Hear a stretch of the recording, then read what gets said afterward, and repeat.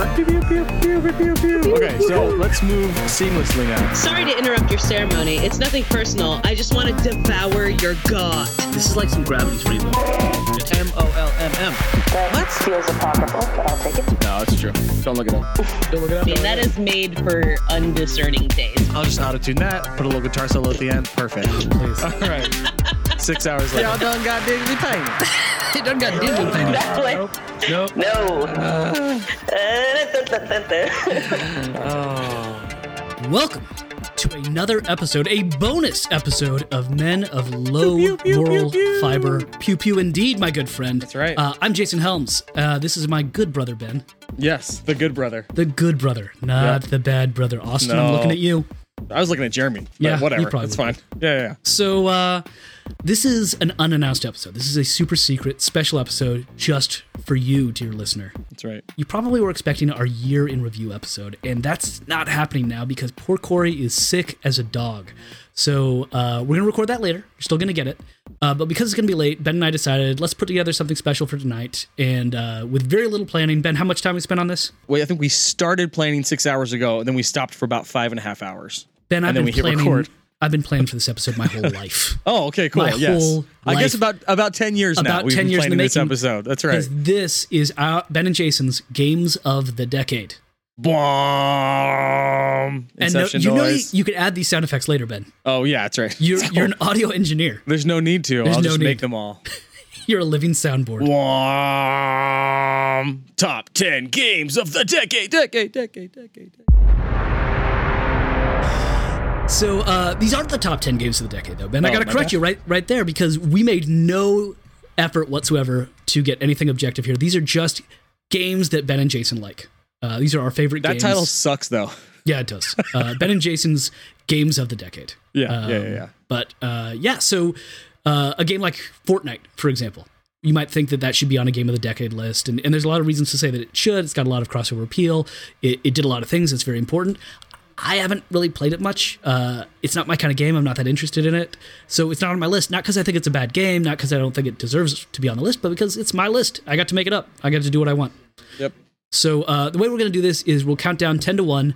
We'll go back and forth. I'll do Ben will do 10. I'll do my 10. Then I'll do my 9. Then Ben will do his 9. So on down to 1. And then we will give our honorable mentions and talk about all the games that didn't quite make the list. I had quite a few. So I guess we're going to have some overlap on our lists and some overlap on the honorable mentions especially. Yeah. And my honorable mentions list is almost as long as my top 10. Mine too. I kept putting things down there. It was Maybe killer. we'll talk a little briefer on the honorable mentions because this will be a 3-hour pod if we don't. Hey, 10 and 10. I have 10 on each. I just Oh, counted. nice. Sweet. All right, without further ado, Ben, what's your number 10 game of the decade? My 10, I'm already cheating. My 10 is a tie. My 10 is... You ruin everything. I'm going to start with chronologically. Oh. It came out in 2015. Okay. Gwent. Wow, that's good. I like that. I went with that's Gwent from The Witcher 3 That's good. something hunt that I put like 80 to 100 hours into, but I'm pretty sure 90% of those hours were spent Gwenting it up or asking every little kid that I walked by, hey, you want to play some Gwent? Hey, you got any Gwent cards? Can I trade you all of my armor for some Gwent cards? Yeah, it's this side questy game that I don't think you... No, I think there's a couple missions actually in the main story that you have to play Gwent to get past to find someone. But it's a card game in The Witcher 3 that I just fell in love with. I really, really enjoyed the mechanics of the game, and I would just sit there and play it over and over and over and over and over.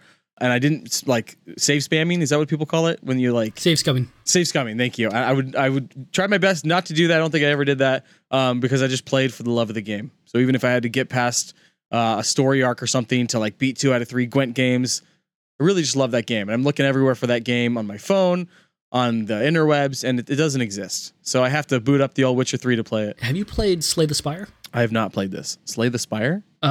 Yeah. Imagine No. it's a card game. It's not Gwent, but it's a very similar kind of It's not mechanic. Gwent. And but it's a roguelike as well. So you play cards against each of the enemies along the way, and then try Alright. and slay the entire spire. All right, I I'm think it into might that. be Ben's entry into roguelikes. Interesting. Okay. Where, don't think of it as roguelike. Think of it as Gwent, but levels. Okay, I'm into that, actually. I like that. Okay, so Gwent, and then that is tied with Tetris Effect, Nice. which is a game that both these are tied because they're both kind of mindless. There's no story with them, but I felt like I was constantly like improving myself as I got better, and I was my reaction time was improving, and it was fun to see as opposed to Gwent. It was fun to see in Tetris Effect like the national like rankings and levels and like beating actual people. And it's just I play Tetris almost every day the past 30 years of my life, if that's how long it's been out. Yeah, almost 30 years of my life. Let's say 25 years of my life. And Tetris Effect was just like leveling up from that. So still fun to go back to the original, but I love Tetris Effect. If you fly out to visit me, I will buy Tetris Effect for the PSVR. Whoa. Which I've heard is next level. You know how there's like a whale that flies through you on that first level? What? Imagine if it flies through you. This is insane. I'm so excited. Yeah. I'm excited. So come out visit me. Well, I said Tetris Effect that whole time. I meant Tetris. What's the game? Tetris 99? Oh, Tetris 99. Damn it. Tetris 99. I got You know what, the Ben? whole name wrong. Keep it. This is good. This is amazing. try to I'm be not a- editing this out. No, it's got to go up quick. You got to get it up before the decade's To me, out. there's only two Tetrises. Tetris Old and Tetris New. I don't know the name of Tetris New, I think you're going to love Tetris Effect. I'm excited. but I haven't even played Tetris You know Effect. what? We've set up a pattern. Let's keep this going with, that's your favorite game? Here's the game you should play. Because No, that's I the like way it. I've been I doing like it it. so far. Yeah. Can you mansplain to me why my list could be even better? How many games are on your top 10 list? I got to know. There's only 9 more. Only 9 Okay, more. okay. Yeah. All right. What's your 10 and 9? My 10 is everything. Nice. See, I cheated, and now every game is on my top 10 list. Oh, dang it. No, this is the video game Everything, which we covered. You should listen to our episode. It's amazing. It is just a cool Zen experience. I was talking to one of my dissertation readers just about an hour ago. She was at the coffee shop a block away from me and called me up, and so I went and met her there, and we talked. And we talked about this game for a little bit of it. And a student I had that had like an otherworldly experience where she left the game being like, man, I just think about like what bugs think now and like my place in the world and like, man. And so, yeah, I just can't describe another game like Everything that just completely changed my worldview. Nice. Number 9, Gone Home. Oh, dude. 2013, another game we did an episode on, and one that I've now taught quite a few times. It's a horror game, or so it seems, but it's also really, it's not the originator of the walking sim, but really the popularizer of that genre, which has become one of my favorite genres. Definitely. Ben, what's your number 9? My number 9 is Everything. What? Nice. Our first This is combo. great.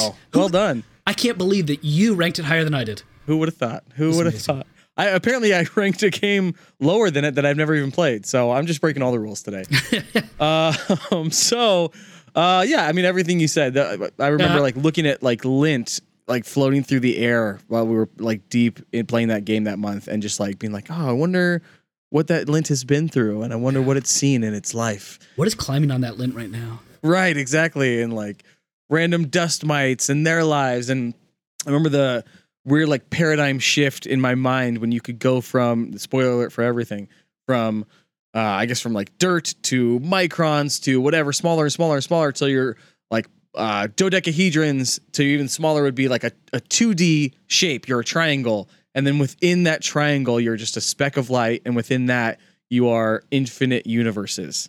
And you can go down to galaxies and you go down to planets. And just the idea of that, like worlds within worlds. I love that. Just that concept, not in theory necessarily, but yeah, just that idea. And I would just do that for hours, just kind of smaller and smaller and smaller and smaller. And I love that. One of the coolest things about that game is later it lets you just kind of screw with stuff. So you can just like change a quark into a fish, change a palm tree into a dust mite. So there's just this giant dust mite walking around. And it's really fun. And as you're looping through these kind of Russian nesting dolls of cosmologies, you get, hours and hours later, I would come along to this planet that I thought I'd never been on, and all of a sudden I saw that all the clouds were killer whales, and I was like, oh, I've been here before. I left I was my there mark. 5 hours ago. And the game remembered it. This is really weird. Yeah. Oh my gosh. So the way that game levels up slowly throughout is just, I've never seen anything like that. How it's paced really, really well, no matter what pace you individually are working at. And then the Alan Watts throughout the whole game too is just tripping everything out as well. Just an added level. I downloaded so many Alan Watts podcasts after that. Did you really? Yeah. Oh, for nice. a while. Nice. I was insufferable. All right. So my 8 is, I cheated again. Sorry. But my 8 is a singular concept, and that is Telltale Games. Yes. Good cheat. I like this. So it wasn't their first game, because I think I didn't look this up, but I remember when we went to Comic-Con in 2008, they were already working on Sam & Max. Yep. So they existed before this decade, but they came from a few guys who came from LucasArts. That's kind of where we first heard of them. But the games that are on this list are Walking Dead and Game of Thrones. Yeah. Which I loved all those games before we started this podcast. And Walking Dead came out in 2012, so I think I started playing around then. One of my first iPhones, 2012, 2013, somewhere in there. Shout out to Ryan Kaufman, one of our listeners. Thank you for all the work that you did at Telltale. Sorry, it doesn't exist anymore. I'm getting a press release that it does exist. No, it doesn't. It doesn't. Oh, jeez. It's awful. Rough. Well, it's not my fault. Yeah. They've had a rough couple months over at just how that whole thing ended, but we won't get into that now. New Telltale. The Glory years. Hope everyone there is doing well. Yeah, and there was definitely a big movement to get everyone who was fired or laid off there on one day kind of rehired as quick as possible. So I've heard good things. Good. As heartbreaking as that whole situation was and is. But yeah, Walking Dead, love that game. I believe we did the first Walking Dead.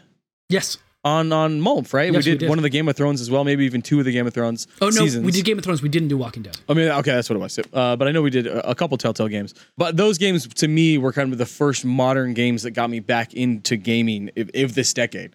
And it was on my phone. I think I played all those games mobily. And so, but yeah, just kind of, I'd never played a game like those that, although we figured out finally that it was kind of the, what do we call it? The illusion of choice, right? Yeah. That's the buzzword as we reviewed that Game of Thrones game. But at the time, when you're first playing that first Walking Dead game, that kind of Telltale model of like, oh my gosh, every choice I make has an effect on this whole story. And yes and no, it kind of does, kind of doesn't. Not really, but cool that it at least has that illusion. Most games don't give you at all. Most games are just linear and you don't have any choice. So it's cool to at least have that perception that every single thing you do has an effect on where the story goes. So I love that. And that'll always have a special place in my heart. Michonne will remember that.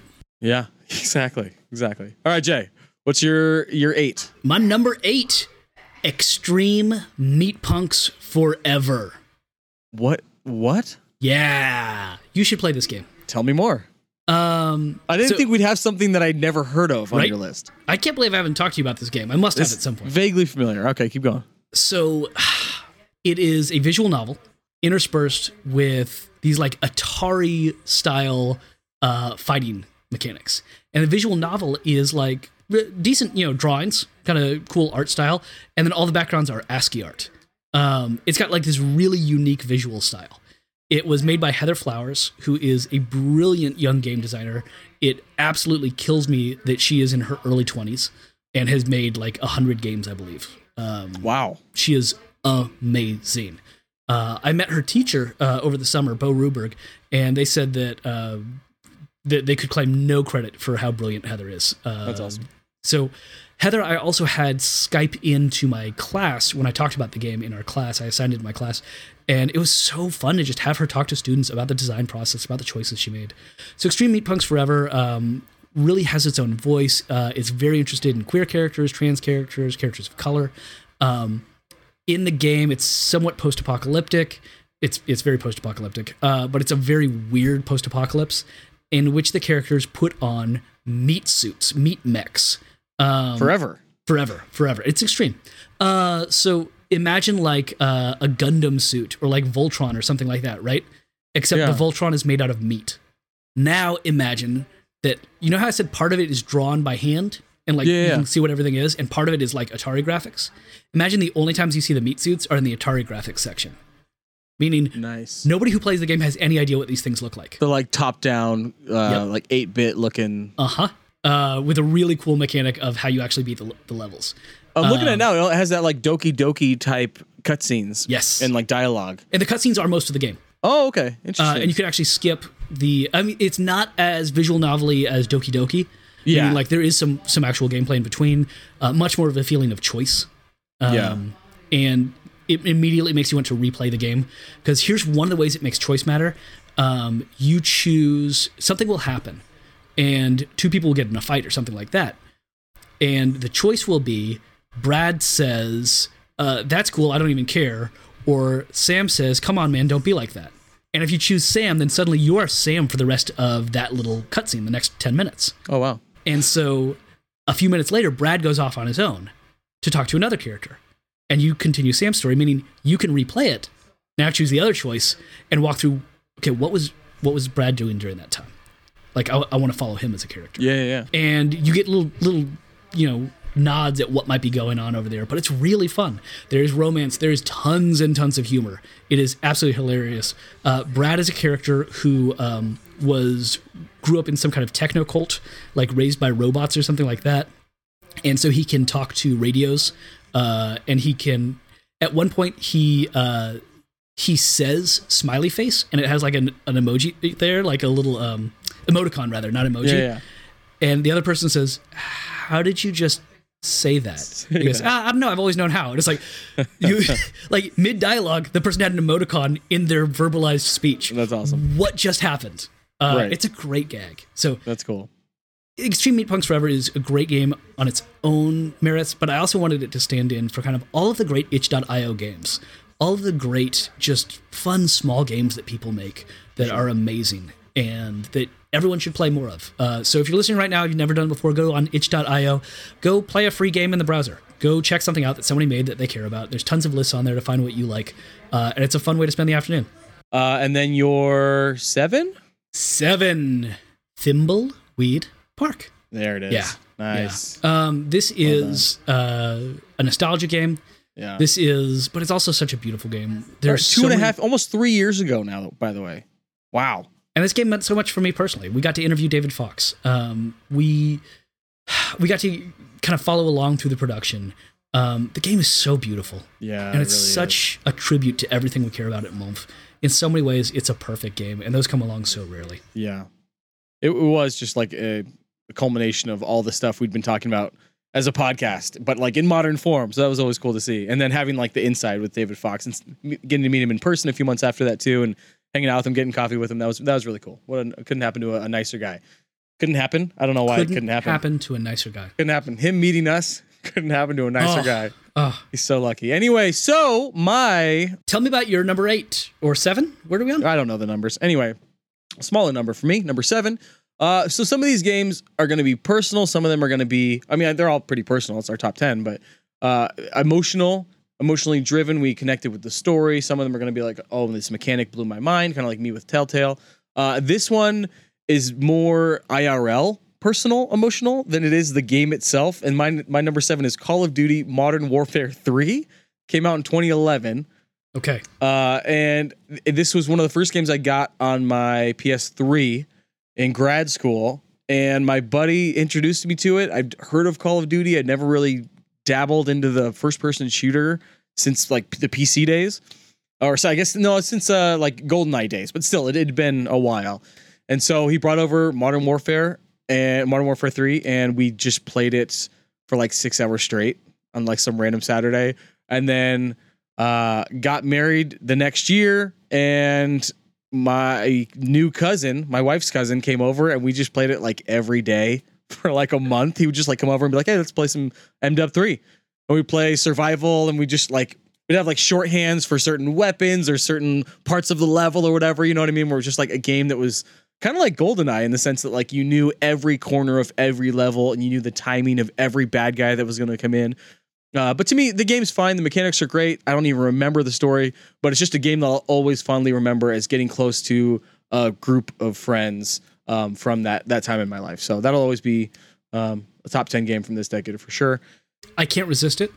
Titanfall 2. That's that for you? No, that's going to be that for you. I just started playing it because it's a free download with PS Now right now. And yeah, I think you're going to love it. It's very Modern Warfare. That's really the good one that story. came out like 2 years ago, right? Yeah, I think even longer. I have it. Oh, you have it? Okay, yeah. So I played it a bunch with Richard and with Nick. We played online for like a month. We'd play a couple times a week, and I lost steam. Yeah. Did you play through the single player? I think I got like 5 or 6 hours into the single player. Okay, cool. It's only like 7 or 8 hours long. But I may have take it beaten back. I may have beaten it. Yeah. And I think for whatever, and maybe I'll go back to it, but it was one of those things where like, just like Modern Warfare 3, I don't think Modern Warfare 3 is better than Modern Warfare 2 or like whatever other Call of Duty titles are, but it was literally just like that time of my life. Yes. Needed a friend. He came over and just like rescued me from loneliness kind of thing a couple different times within those like 2 or 3 years. And even because every Call of Duty, you know, there's a new one every November the past 15 years. And like even last year, Richard would come by and like, we'd be like, hey, MW3, let's do it. And it's like the graphics don't even look good anymore. The mechanics are horrible. They're like, it's all laggy. But that's a game that for us will always be the Call of Duty game that like we fell in love with and we fell in friendship with each other over. So That's what I love about games, and what I often miss is the friendships around games. yeah, exactly. So, and then 6 would be much more the in-game emotional connection too, and that is Last of Us, which came out in 2013, ripped my heart out in the first 10 minutes, as it does anyone watching the game. But just all of the characters in that game, the main two especially, just some amazing scenes, amazing acting, some very well-written dialogue, the overall story arc, that last scene with just you know what I'm talking about. No, When they're sitting because I on the never finished it. I know. The lie of the last scene, and saying that there's a lie there does not spoil anything, but the lie of the last scene is something that it makes me need a Last of Us 2, which we're getting next year, supposedly. But we were supposed to get in 2018 and 2019 also, so who knows? But yeah, that's a game that like on a monthly basis, I have a moment where I flashback to a scene from IRL where I'm like, oh, remember The Last of Us when this and this and this happened? And like there was times where I'd like record things and like run up and get Hannah and be like, you have to watch this scene, or I'd like pull up that scene on YouTube and make her watch like the 8-minute cutscene and she'd have no context for her, and I'd be like bawling.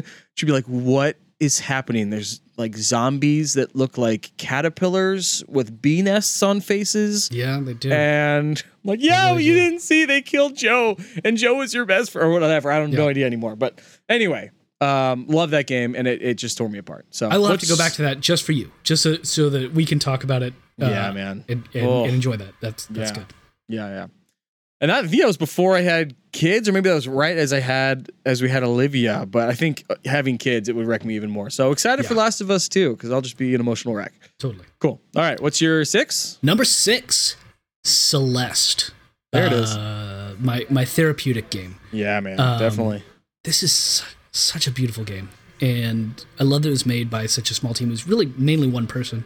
It's crazy. It's such a well-designed game. And I love its ludonarratology, that the gameplay mechanics and the story are one thing. It is completely united in that. And so, Ben, you played this game somewhat and bounced off of it a little bit. It's really difficult. It is. It's a really difficult game, but it's a game about mental illness and about overcoming that difficulty. And because of that, just the word overcoming is bothering me, but maybe persevering through. Yeah. Especially with this game, you don't overcome. Yeah. Like you die a lot. You do. You don't ever do what? it successfully. How about learning? Yeah. And getting better. Yeah, I like that. Yeah, no, I like that. That's a good in context of mental illness. Overcoming adversity is a really trite thing to say. Yeah. And it doesn't mean much. This game gives you adversity and teaches you through that adversity how to get through it, how to become better. And so it continually presents you with new problems. There's a few points during the game, and basically every screen or two you get a kind of save, right? A little continue place. Yeah. Checkpoint. And towards the end of the game, I think you start passing these flags. There's this flag that says 20. And all of a sudden you pass this flag that says 19. And the idea in the game is that you're climbing a mountain. And you're like 18. You're like, oh crap, I'm getting close to the top. It's here. And so I get to, I just passed the flag that says 4. And it's really tough. It's like the toughest thing I've ever done. And there's these things. What are those like view binoculars that are at the top of like skyscrapers and just like a telescope viewfinder. Yeah. There's one of those, and you walk up to it, and if you click on it, you're able to see the entire route for the last 3 flags. Oh, nice. And I was like, oh, okay, cool. Let's check it out. And I look at the next one, and I look at number 3, and I'm like, oh man, I don't know how I'm going to do that. That's tough. Okay. That looks impossible. Like you can see the level? Yeah, you can see the level laid out. Oh, jeez. And I look at 2, and I'm like, I don't think that the buttons, it's not that I can't do it quickly enough. I see what you're asking me to do. I don't think humans can do that. Right. And then I look at number 1 and I'm like, no, just no, that's not a thing. Right. No. Right. And in that moment, I stopped myself because I was getting anxious about it. And I was like, you know what? I don't have to beat level 1 right now. And I don't have to beat level 2. All I have to do is level 3. And it was this realization of, holy crap, that's like my therapist talking to me. Like, you don't have to be in September right now. It's just December. Yeah. You can do what you need to do today, and that's all you have to do. And yeah, I beat it. Probably half an hour later. It took a lot of deaths on those last 3, but I beat it. And in some ways, I've never been more proud of myself in a video game to beat those last few. But it was really that realization of, okay, break it down into small bites. What can you do right now? Yeah. And then flipping it around and applying it to my life. Like, it's a really good game. It's just a great metaphor. Number 5. Number 5 is Outer Wilds. There you go. This game's amazing. This. It's so good. I worry about recency bias. Yeah. I think this is my only 2019 game on here. Nice. But it's so good. It's so good. I agree. Ben, this was like your favorite game ever. So I'm just going to hold off. I'm just going to trust that it's going to show up in a second. Oh, dang it. Hold on. Let me make some edits. It will be so disappointed when it doesn't. But yeah. So go for it. What's your number 5? Let me kick off Overwatch real quick. Yeah. Cross that out. Just by the way, Ben, I got this idea. When we get to 1, yeah, I think we'll know each other's lists well enough. I want you to predict my number 1 after I say 2, and then I'll try and predict yours. I haven't heard Cinco Pass yet. So okay, cool. Sounds good. My 5, right, is Golf Story. You introduced me to Golf Story last year. You got me a Switch for Christmas last year. And the first game, well, you sent me your copy of Breath of the Wild. I did. So I plugged in 26 hours into that, and I kept falling off those stupid rainy mountains. It never caught. But so sorry. Then you introduced me to Golf Story, and I fell in love with the Switch via that, and just those. Such a good game. I love golf video games. It's probably once a year I'll get addicted to a random golf video game on my phone, and whether it's like Tiger Woods or whatever it is, and just like play it for a month and like get that itch scratched, right? But for some reason, I love the mechanics of golf games. And this one's definitely scratched that itch, but also having a narrative game within that, and all those mini games that are all different versions of golf, and the crazy Australian dialogue, just hilarious throughout, heartwarming as well. Just a really, really fun game. That one of those games, like a lot of the games probably on our list, but I know I share with you the feeling of as soon as it ended, you just wanted more. Like a good book that you just want to start over as soon as it finishes. It's the first one you've said where I went, oh, I should have put it on. Oh, yeah. Oh, I should have put it on. Add it. It can be your 11th honorable mention. Oh, that's really good. Yeah, no, Golf Story's amazing. Oh, man. Yeah. And then my number 4 is Firewatch. Oh, yes. Firewatch is definitely there. From just Henry's character and the whole Twine intro, how it sucks you in through literally just dialogue choices, nothing, and some audio samples of the background of like restaurants. But you and your wife, and how you kind of escape to, I think it's Colorado or this forest, and you meet this person on your radio that's working another tower in this valley, Delilah, and that whole summer you have together. Or I don't think Henry and Delilah ever meet throughout the main story. It's just kind of this person that you talk to every day. You check in, just kind of your boss. And it's just a amazingly tight story, well-written dialogue, amazingly acted voice actors. But this was, I think, the first walking simulator I ever played, really at all, that you could call. And that's, again, that was the term walking simulator is a probably derogatory. I think whoever thought of it. Yeah, I embrace it completely. I embrace it because that's what, and I don't know. That's probably the best description of what it is, because it's it's extremely linear, and you're just walking around doing stuff, solving puzzles. So, but we played Gone Home shortly after that, and Gone Home was first, but we played Firewatch as a month game also, and it just like blew my mind. I was like, oh, video games can do this new thing that I didn't know they could do. So yeah, I'll always look back at that as one of my favorite games. Nice one. All right. My number 4 is also a walking sim. Okay. What's Eating Edith Finch? Oh, I have to say the title wrong because we did it so many times on the episode. What's Eating Edith Grapes? The game that literally made me bawl Oh my! at home alone late at night. You mean the game about someone who is going through and finding out how like these 9 kids died or whatever horrible thing? Yeah, the game's dark. Yeah, right. And this was 6 months after I think my daughter had survived a pretty major medical scare. Maybe less than that. Man. Yeah, this was honestly how I processed that. Yeah. This was hey, we're going through Jason's therapy list. Yeah. Is what these games right? are. But games do that. So Yeah. Edith Finch, great game. Yeah, if anyone plays Firewatch and they're like, oh, walking simulators are just kind of these simple, fun, and not that Firewatch doesn't have kind of sucking your soul out like heartbreaking moments. It definitely does, but it's definitely a lighter version. Just give them What Remains or Gone Home if they want to have kind of a more melancholy version of walking sims. And I think one of the differences would be Gone Home for people who don't like video games, Edith Finch for people who kind of are tired of video games. And it's like, what can video games do? Yeah. And the reason is just the way they use mechanics. Yeah. Gone Home is a great entry level for people who aren't that used to video games. Edith Finch is great for saying it's a new mechanic with every level. And the mechanic always relates to the narrative in these beautiful ways. Remember the swing being one that stands out to me where I don't even want to spoil it, but it's something that I've never seen a controller have to do before. And it took me a couple of minutes to be like, what is going on? As soon as I got it, it was one of the coolest mechanics I've ever done. It's really great. The fish heads for me. Oh my gosh, I forgot about that. That game has so many games within it. Yep. So many mini games. Gosh, what an amazing mechanic. Have you ever wanted to be a shark just rolling down a hill? Oh, Because you can be. that game. I got to go back and play that. That game. Yeah, I want to go play that game again right now. Jeez. Speaking of games I want to play again right now. Yeah. Number 3. Do it. Ben, do you want to guess? Because you bounced off of it after a mere 26 hours. Oh, so you're chalk. You have 2 chalk ones, by the way. If you're going with what's the game you just did? Celeste is in a lot of people's top 10s, and then Breath of the Wild. It's a good game. I got some chalk coming up too. Don't worry. Breath of the Wild. It's just it really is a perfect game.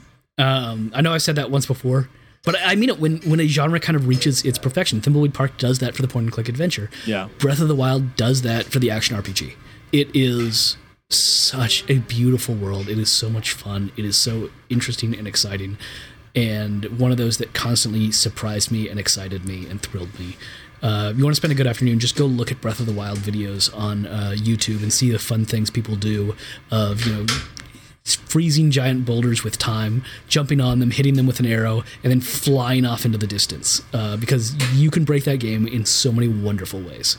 Yeah, what you just reminded me of is that one of my favorite YouTube channels is Girlfriend Reviews. Oh, and yes. It's the first game. It came out last year. So, and they do, I think it's a game a week. So they must have over 50 games. But one of my favorite episodes is Should Your Boyfriend Play Zelda Breath of the Wild? And they also have Should Your Boyfriend Play Zelda Ocarina of Time?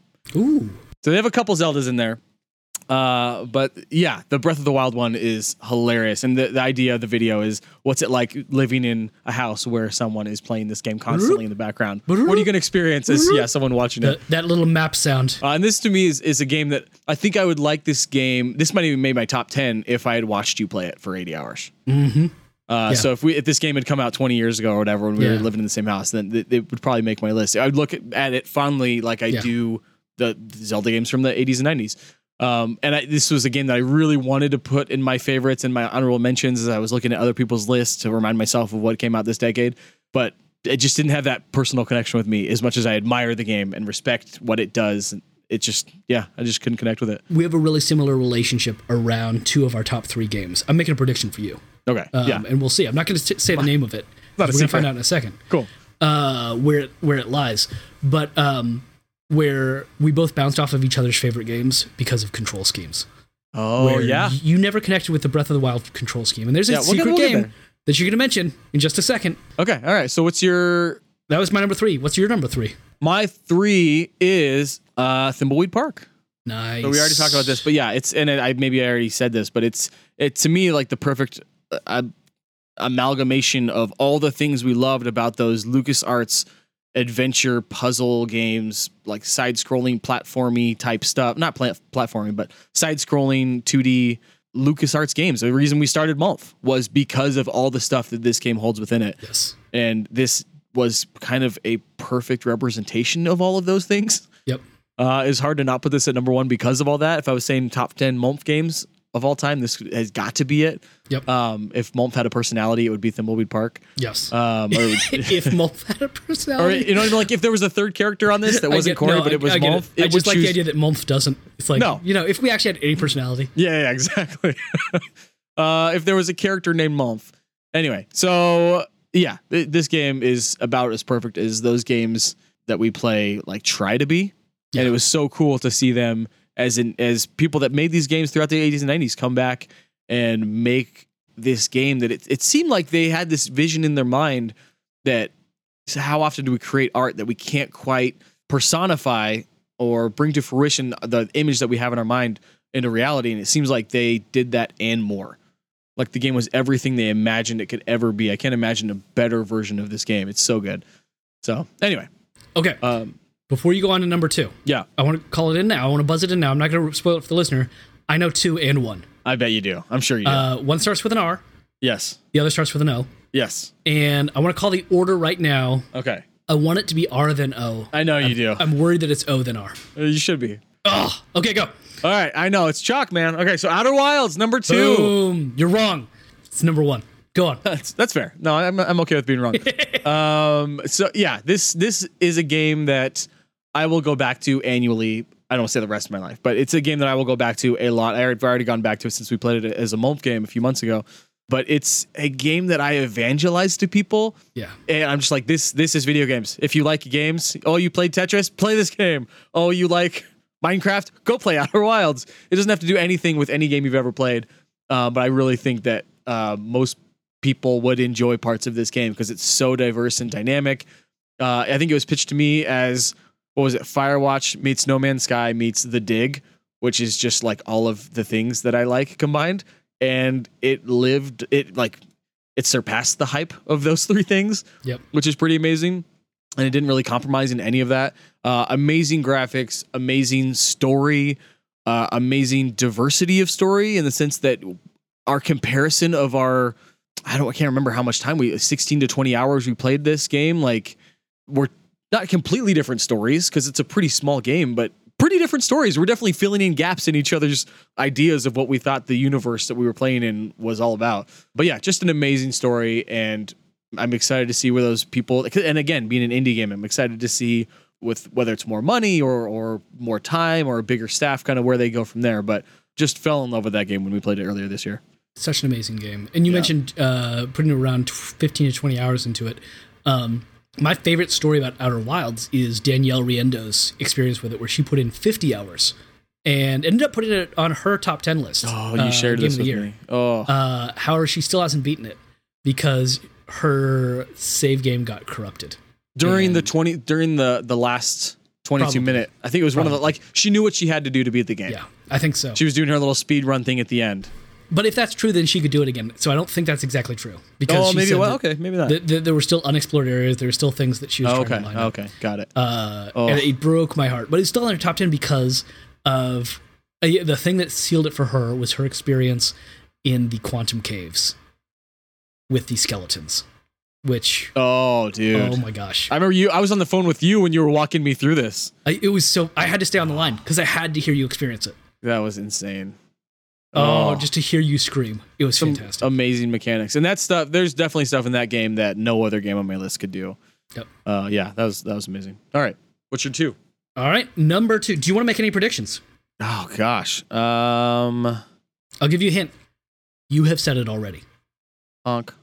Oh, is it Cinco Pals? It is Cinco Pals. Nice. And again, Cinco Pals is kind of filling in here as a shorthand for roguelikes in general. Sure. That's fair. A lot of small games that I've fallen in love with, but Cinco Pals rises above all of them, and it's legit number 2 in its own regard. I have spent so much time with Cinco Pals. My high score is something around 500, I think. I think 490 maybe. Levels? Points. That's, I think, in like 25 worlds. Jeez. Or no, like 15 worlds. I think it caps out at 20 worlds, and the highest score is something around 5,000. Wow. And I'm nowhere near that. Nowhere near that. Jeez. It's amazing to have a play go that well for me that I got it to 490. I've beaten 400 maybe 3 times. I've poured I can't even estimate the amount of hours. I'm glad my phone does not keep track of it for me. But I've poured so much time into this game. I just love it so much. I'm constantly discovering new strategies and techniques. It's a beautiful, beautiful, simple game that costs you just 5 bones, 5 sticks, you might say in Portuguese, or 5 paus. Nice. I like it. Everyone should download it. It's really, really, really good. The guy who made it, Michael Brogue, is such a prolific roguelike maker. He's got his own subgenre called broguelikes, which are typified by particular schemes, mainly small tile sets, typically 5x5 grids, and one mechanic, which is most roguelikes let you press the wait key to let an enemy move, and he stands by the idea that he thinks that's cheating. Wow. And that one thing that would be really important to any roguelike is that you cannot press the wait key, meaning that you can get kind of trapped by enemies and you have to step out and just let them hit you because you timed things wrong. Wow. That's typical of all of his. But it's nice that he has these little... Yeah, you just start to see the mechanics. It's a beautiful game that lets you see its mechanics in so many wonderful ways. That's awesome. All right. My number 1. Our number ones. You know mine. I'm trying to think if I know yours. You should. I should know yours? Yep. Honk Honk? No. I love the guess, and I'm wearing the shirt. You have a shirt? I haven't shown you this? No. What's your shirt? Explain the shirt. So I'm wearing a shirt that has Peace was never an option? a goose, yeah. A goose it. standing on an axe, and it says peace was never an option. But that is not my number 1. Oh. I haven't just beaten my number 1 once. You have to beat it 5 times. Oh. And did you get near the end? I sure did. Because my final game is Nier Automata. Nice. Again, just an amazing game. Yeah. If Thimbleweed Park and Celeste and Breath of the Wild are perfection in their genre, this is a game that kind of perfects the idea of genre and plays with genre itself in these beautiful, beautiful, amazing ways, where it switches back and forth between bullet hell overhead, platformer, 3/4 overhead open world, cool little asteroids, mini games, and it's an RPG with leveling up mechanics. Every element of it is diegetic. It's just tremendous, and I can't say enough for it. Particularly the closing credits, which are some of the most emotionally moving kind of things I've ever done in a video game, where when I beat the credits, because yes, the credits open up in another minigame, I yelled the F word at my TV because of what the game then asked me next. And I don't want to spoil that for anyone. Okay. But there is a moment right there where the game says, hey, here's a thing that I'm just going to throw in. And you just go, oh my gosh. So to do the biggest kind of reveal ultimate mechanic at the end of the credits of your 5th playthrough. That's awesome. It's kind of bold. It's kind of amazing. Jeez. And it left me in such a place that I immediately took the disc and mailed it to a friend. That's awesome. And said, I'm never going to play this game again.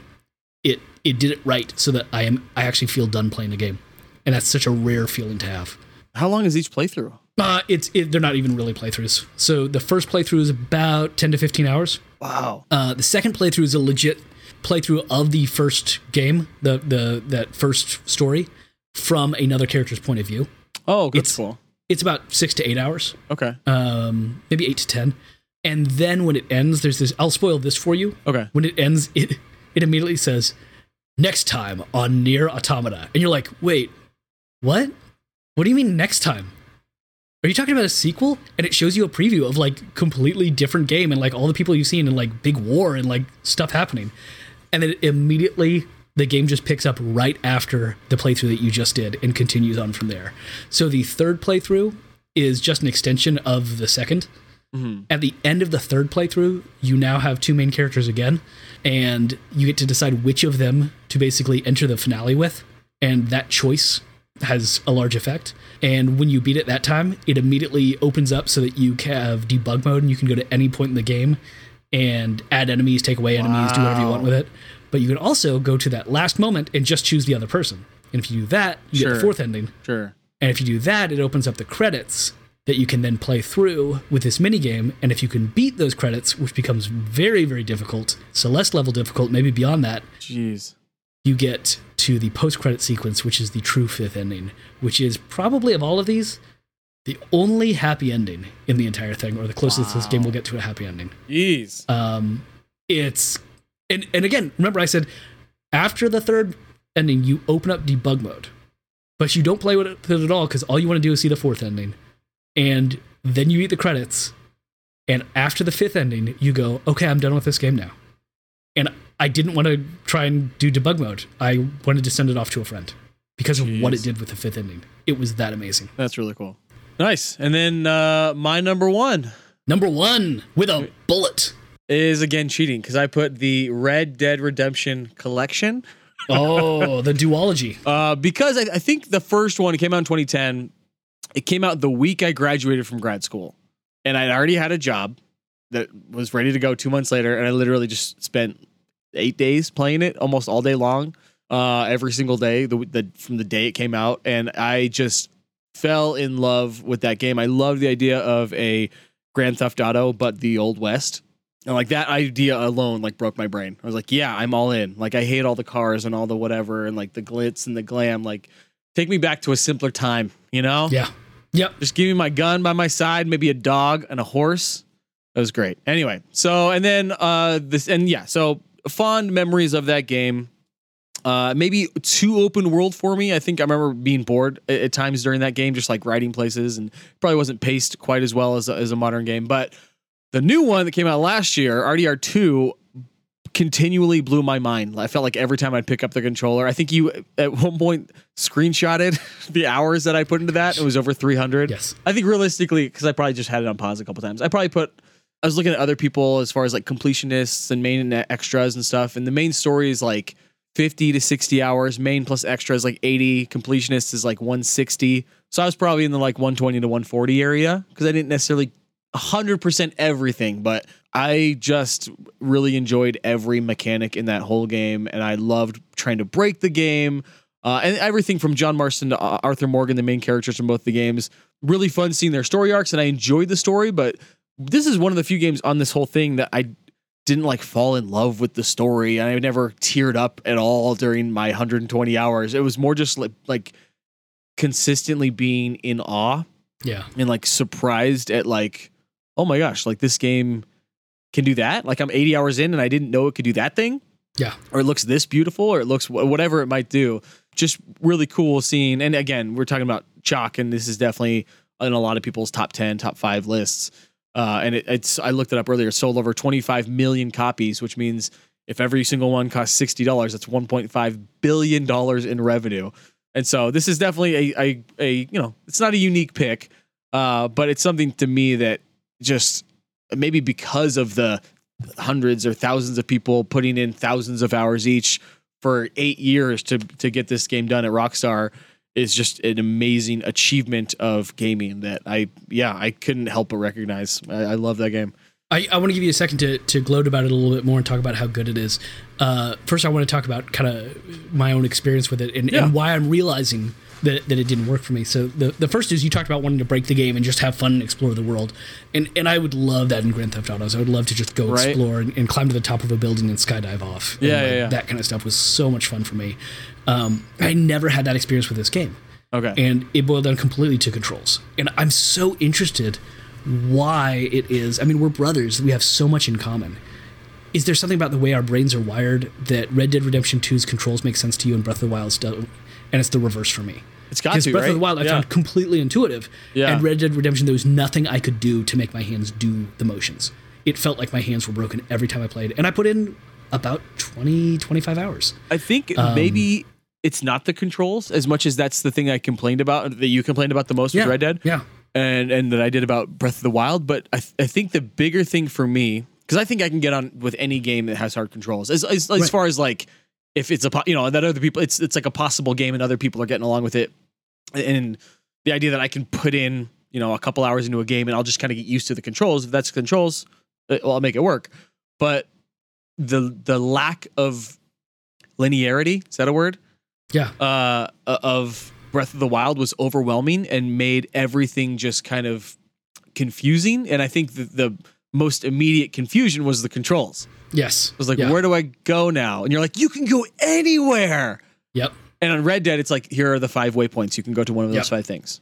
No, that makes sense. And each one has a little initial. Do you want to go hang out with Abigail? Do you want to go hang out with, whoever? Like, Yep. And you knew what kind of mission it was going in because you knew whose initials those were.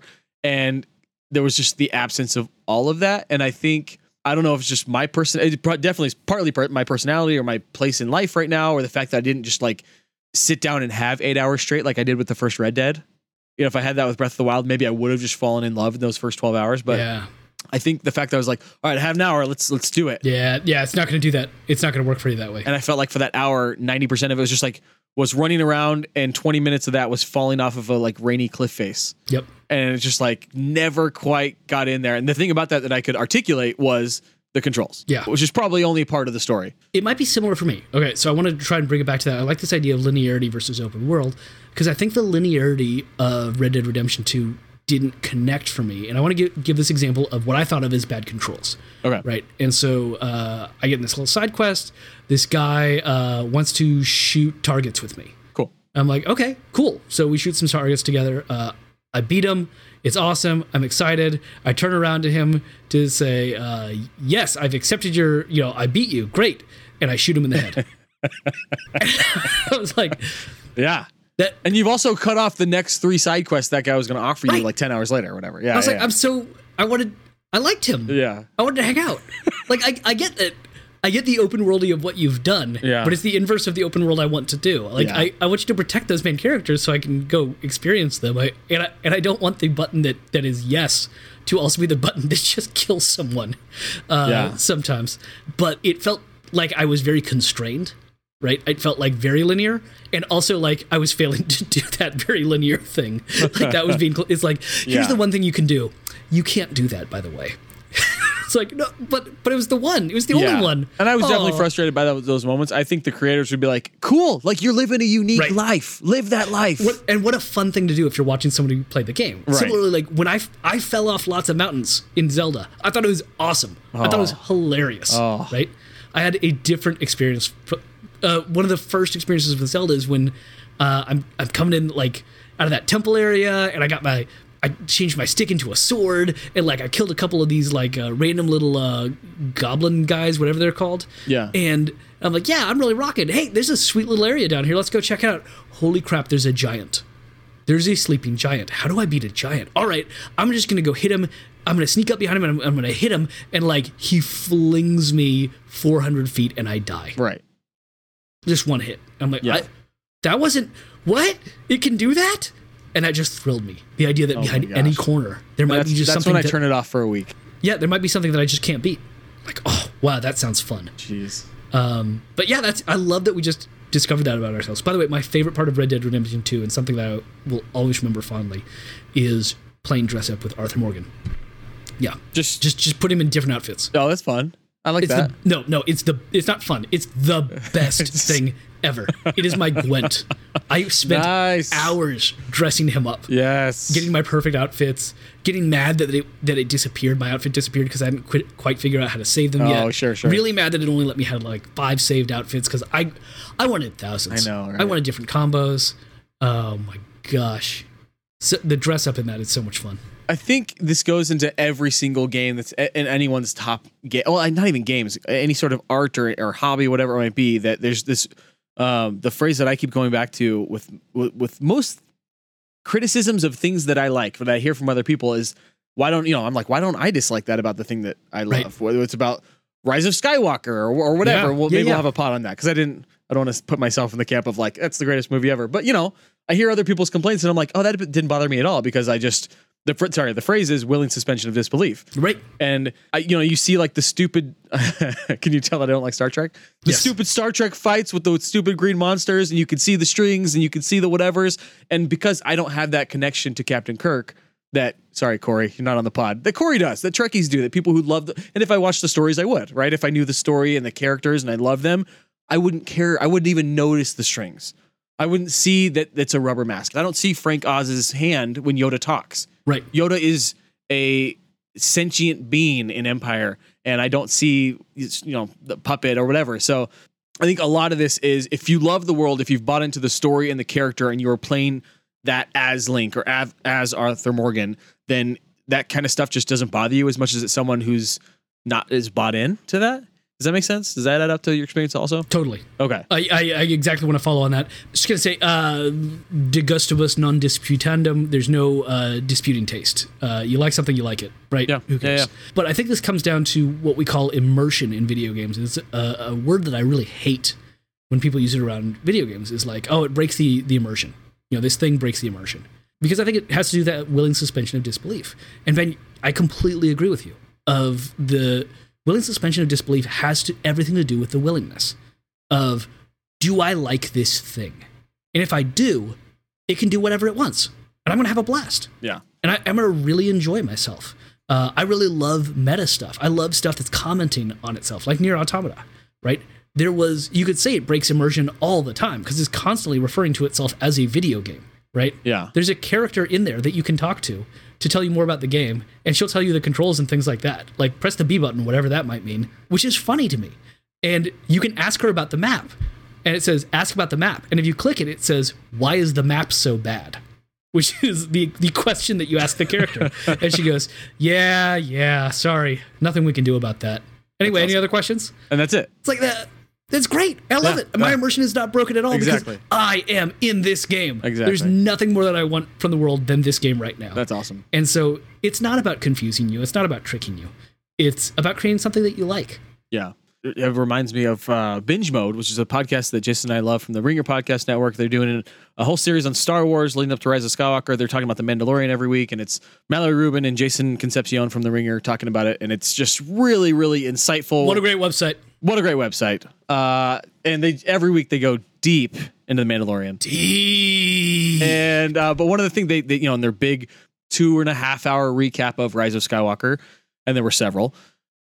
Jason Concepcion at one point says this movie was beautiful, and it's probably an hour and a half into them kind of ragging on the movie, right? It's a critique of the film. And they talk about things they like, but they really, because they're two big Star Wars fans, it ends up being like, oh, these are the things we kind of are nitpicking about, and these are the bigger things we don't like, and Rian Johnson, J.J. Abrams, that kind of stuff, and it's getting pretty deep into the creation of the movie and why things ended up the way they end up being, and what it says about our society, blah blah blah. And at one point he goes, you know what?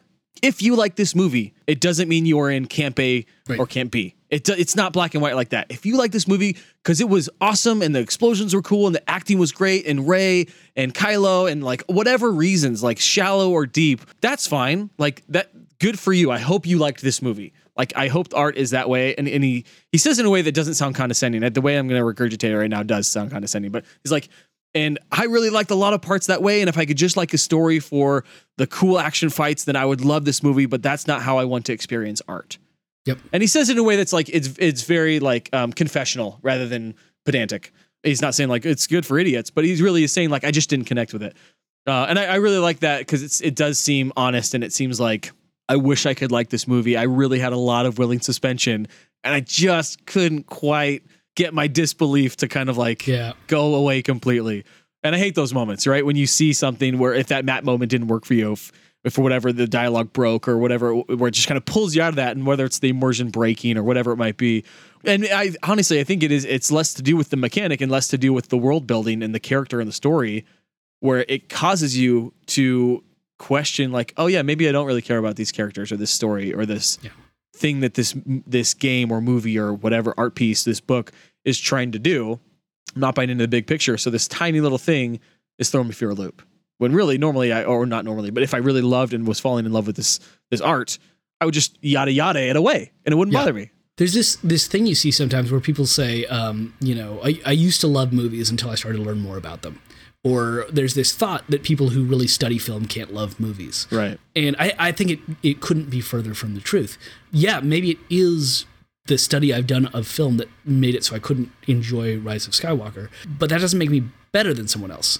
And it doesn't make it so I can't enjoy movies. It's that same stuff that made me love Knives Out. And so it's not that this increased study makes you enjoy, not enjoy stuff. It's that it makes you enjoy different things and also enjoy things differently. That you can still enjoy some of the same stuff and you just enjoy it in a different way. There's a lot of issues with A New Hope. I still love that movie. It's great. Yeah. I will never lose that. It's wonderful. I don't see the issues.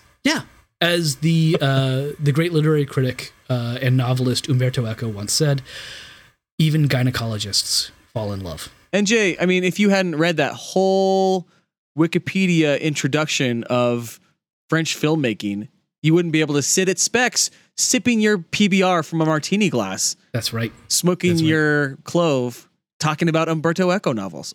Fernet Branca was my drink at Specs, but thank you for remembering. Nobody's read Gravity's Rainbow. Nobody's read Gravity's Rainbow. Gosh, that's a good line. Oh, that's such a good line. Oh, go see Knives Out. Ryan Johnson forever. Anyway, so Ben, you and I, after we press stop on the record, yes, 5-minute spoiler fest, just I love you and it. me. I love Not for them. All we're talking is Knives Out. For us, not for man. them. It's not for them. It's for us. out there, it's their time. In here, Down here, it's our time. Okay, I'm taking it back. I'm taking it them all back. back. Okay, honorable mentions. Here Honorable we go. mentions. Stardew Valley. Oh, nice. Great game. I've heard of that game. Yeah, I've sunk so many hours into it and had to stop playing it because otherwise it would just steal all my time, and I want to play other games too. Also, a great girlfriend review video of that one, by the way. Check that out. It's so good. Gotta check that out. Okay. Where they both play it. They play it online together. Anyway, I will go second. Oxenfree made my list. Nice. I thought it might make your top 10. It was close. It should have been an honorable mention, but I knew it wasn't going to make the top 10. Love that game. Really cool Halloween episode we did last year. Check it out. Yeah. These are all ones that were legit on my top 10, and I had to actually scoot them off. But I knew Oxenfree wasn't quite going to make it right from the outset. Yeah. Portal 2. Oh, nice. Wonderful game. Amazing game. On lots of people's games of the decade list. Yeah. It just didn't do that for me. Like, I loved this game. It just wasn't the game that I want to spend the rest of my life with. Yep. Nice. And I went with Gone Home, which was on your list, your top 10, right? Yep. Yeah, so we talked about that, but just one of the first walking sims that kind of, I didn't realize games could do that. I think I said that about another game before. I think I said it about Firewatch, but yeah, it kind of the flip side, emotion-wise, of Firewatch. It felt like Oxenfree was just kind of like dark and disturbing with a cool twist at the end. My next honorable mention is the one that you forgot to put on your top 10 list, Witcher 3. Ah, Gwent. Yes. Did you ever finish The Witcher? No. I do want to someday. I got like 60 hours into it. Like, I like this game a lot. I got 60 hours into it and stopped for a year. Yep, the that's where I'm year at. Yep. that we started the Overthink. Yep. The week that the Overthink, we launched our 99th episode and we're like, oh, we have to end this. I went back to The Witcher 3 and beat it within a week. Yep. All right. I gotta go crank it out. All right. Here we go. So Witcher 3 is on your list. Anything you want to say about it? No, that's it. That's great. All right, sweet. Good game. And I went with What Remains of Edith Finch. Definitely honorable mentions. Almost. Nice. Probably should have kicked out Gwent and Tetris Effect because I've never played Tetris Effect. Tetris 99 for What Remains. Definitely an amazing game. Firewatch for me. Nice. Great game. Amazing Solid. game. Sweet. Night in the Woods. We just played it, I think, good earlier call. this year with Sean Thompson. call. This past spring month episode. But just a very different game than what we've ever played. Really, really funny. Really quirky. What's the adjective to define this game? Twee. The tweeest game there ever was. By the way, we should put a short hike on our list for next year because it takes like an hour or two to play. So it can help us out on one of those months where we're a little pressed for time. And it feels very Night in the Woods. Cool. From what I've seen. All right, added it already. Goose Game. Oh, nice. Untitled Goose Game. That's on It's my so honorable good. mentions also. Boom. Just I love so that fun. game. One of the few games ever I've gotten my wife addicted to. I'm so glad to hear that. Yeah, she loves I didn't that. know that. That's the wonderful. kids played it. They loved it. Just an amazing, really cool game. Yeah. It's just so full of joy. Yep. Yeah. All right. Go for it. And then my last honorable mention no, I've is got 5 more. my last one is Rocket League, which is a game I didn't play till about a month ago, but I've played, 20, 30 hours of already playing online with a friend of mine. We had a big party here a couple weeks ago. We just got 4 controllers out and played the quad screen, and just really, really fun, really low learning curve, really quick. We had a bunch of people that hadn't played until that night, and they were just dominating by the end. It was really, really fun party game. I don't know why I have no interest in that game, and I need to fix it because everybody tells me it's amazing. So I need to go play it. I need to do it, and you and I need to play it together. Yeah, super fun. Sorry that I haven't made that happen. Yeah, it's okay. We'll do it. All right. 2 JRPGs. I'll just do back to back because in a sense these were standing in for my love of JRPGs. Do it. Bravely Default and Shin Megami Tensei 4. Oh, of course. It's Shin Megami Tensei 4, amazing. I think I told the story about it on the pod, so I won't repeat it, but I got the neutral ending. It was amazing. Is that the one where you flip upside down through the clouds and you're standing on top of the world? Yes. Tokyo or something? Yes. Okay. Yeah, it's not even Okay, at the okay. end. It's like 5 to 10 hours in. Oh, okay. But it's a real good twist. Yeah, it's nice. And then Bravely Default, I'm playing. Hey, spoilers for Bravely Default because I know Ben will never play it. Cool. It is a game that involves time travel, and so you beat the whole game, and one of your main characters woke up at the beginning of the game with no memory, and at the end of the game you're fighting a big bad guy who's trying to prevent you from your quest, and you knock off his helmet, and it's the same guy as the main character, as one of your 4 main characters. You're like, what the heck? And like just when you knock off his helmet, like he stumbles back and he falls off a cliff, and you're like, what? I need more explanation. No, wait, what? And you complete your main quest, and then all of a sudden you're transported to the beginning of the game again. But all the characters remember what happened, and they're like, what in the world is going on? What are your interactions with that character like? He's like, I still have no memory before I woke up, but that was like 1 game ago. Like, I remember everything since then. I have no idea why I'm that person. Oh, he doesn't know. Okay. Like, this is weird. So you continue on. You have to do it, I believe, 6 times. Too many times. Yeah. No, by the end you're like overpowered, and you're just like cranking through these old dungeons, and it feels really good. Oh, that's cool. The enemies get tougher, and you can skip through stuff. Like, you don't have to do all the things. It's just the imagine if you just had to do the 4 divine beasts in Zelda. You know, it's not as long of a game, right? It's only like an 8-hour game that you had to do that many times. But like, it's just those 4 parts. So at the end, you figure out that your quest is evil.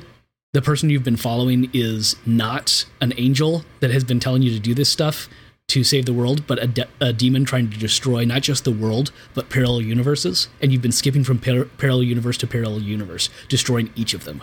Every time you complete your quest, you destroy another universe. Wow. And the guy that you met at the beginning who lost his memory was the guy that a previous team had knocked over that cliff, and he fell through. That's awesome. And landed in your world. This is like some Ender's Game. Yeah, he was the bad guy from the previous world of yours. That's awesome. And lost his memory, and then came alongside you. And it turns out, actually, no, he was the good guy because you've been doing the wrong thing. And then he continues on and does the wrong thing with you because he doesn't have a memory. That's amazing. It's real good. That's really cool.